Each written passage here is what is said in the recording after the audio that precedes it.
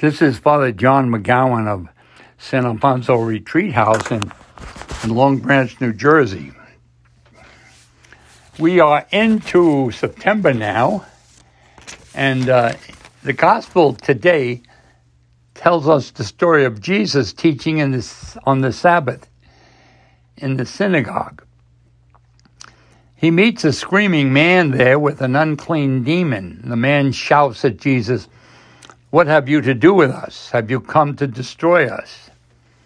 And Jesus rebukes with the words, "Be quiet, come out of him." The demon leaves the man and doesn't do him any harm. And everyone is amazed. He even has power over unclean spirits. So what is there about his word? So often in the Gospels, Jesus demonstrates power by the use of his words. He heals people. His word calms the storm at sea. His word cleanses lepers. His word even raises Lazarus from the dead.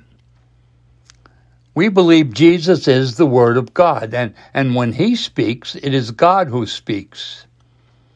The Word became flesh and dwells among us. God spoke creation into existence with his Word. God said, "Let there be light," and there was light.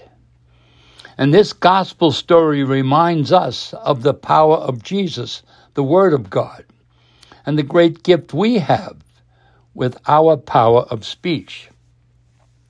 The awesome responsibility we have in our use of words. Our words can be creative. Our words can be healing.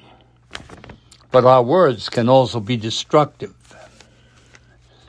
So I think this gospel reminds us to think about our use of words. Our words can be a blessing, but they can also be a curse. Our words can be healing and creative as well. The word blessing is from the Latin benedicere, which means bene dicere, to say well of others, to say well to others, to comfort, to counsel, to affirm. And that's really the purpose of our gift of speech, to communicate the truth. You know, words like "I love you," "I forgive you," "thank you." Words like "I am sorry," "please." The universe and all we know and love came about by the use of words. God spoke and creation came about, and God said that it was good. So I think it's a good time to think about the important words of our life, our wedding words. "I take you as my husband. I take you as my wife." The yes words we spoke to God and to those we love, and the no words we uttered to sin and temptation. Like Jesus, our words have power as well. Two words almost destroyed Western civilization in the last century: Sieg Heil.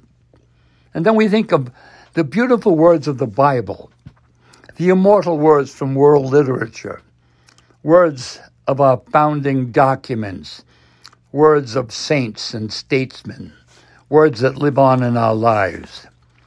The "I have a dream" words from Martin Luther King Jr.'s speech. Think of the words we cherish, words from the Gettysburg Address, stirring words of the Declaration of Independence, the words of our national anthem, the words like "We hold these truths to be self-evident, that all are created equal." Each one of us has been gifted with the gift of words, and our words must be creative, consoling, healing, uplifting, comforting, and truthful. Our words should be blessings rather than curses. Peter said to Jesus once, "To whom shall we go? You have the words of eternal life. The use of our words should bring life as well. Our conversation words, our prayer words, our love words, our forgiving words, our words of blessing. So this gospel can remind us to reflect on the use of words.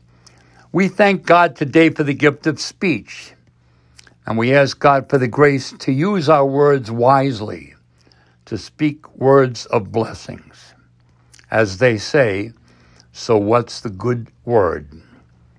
Have a safe and happy month, and God bless each and every one of you.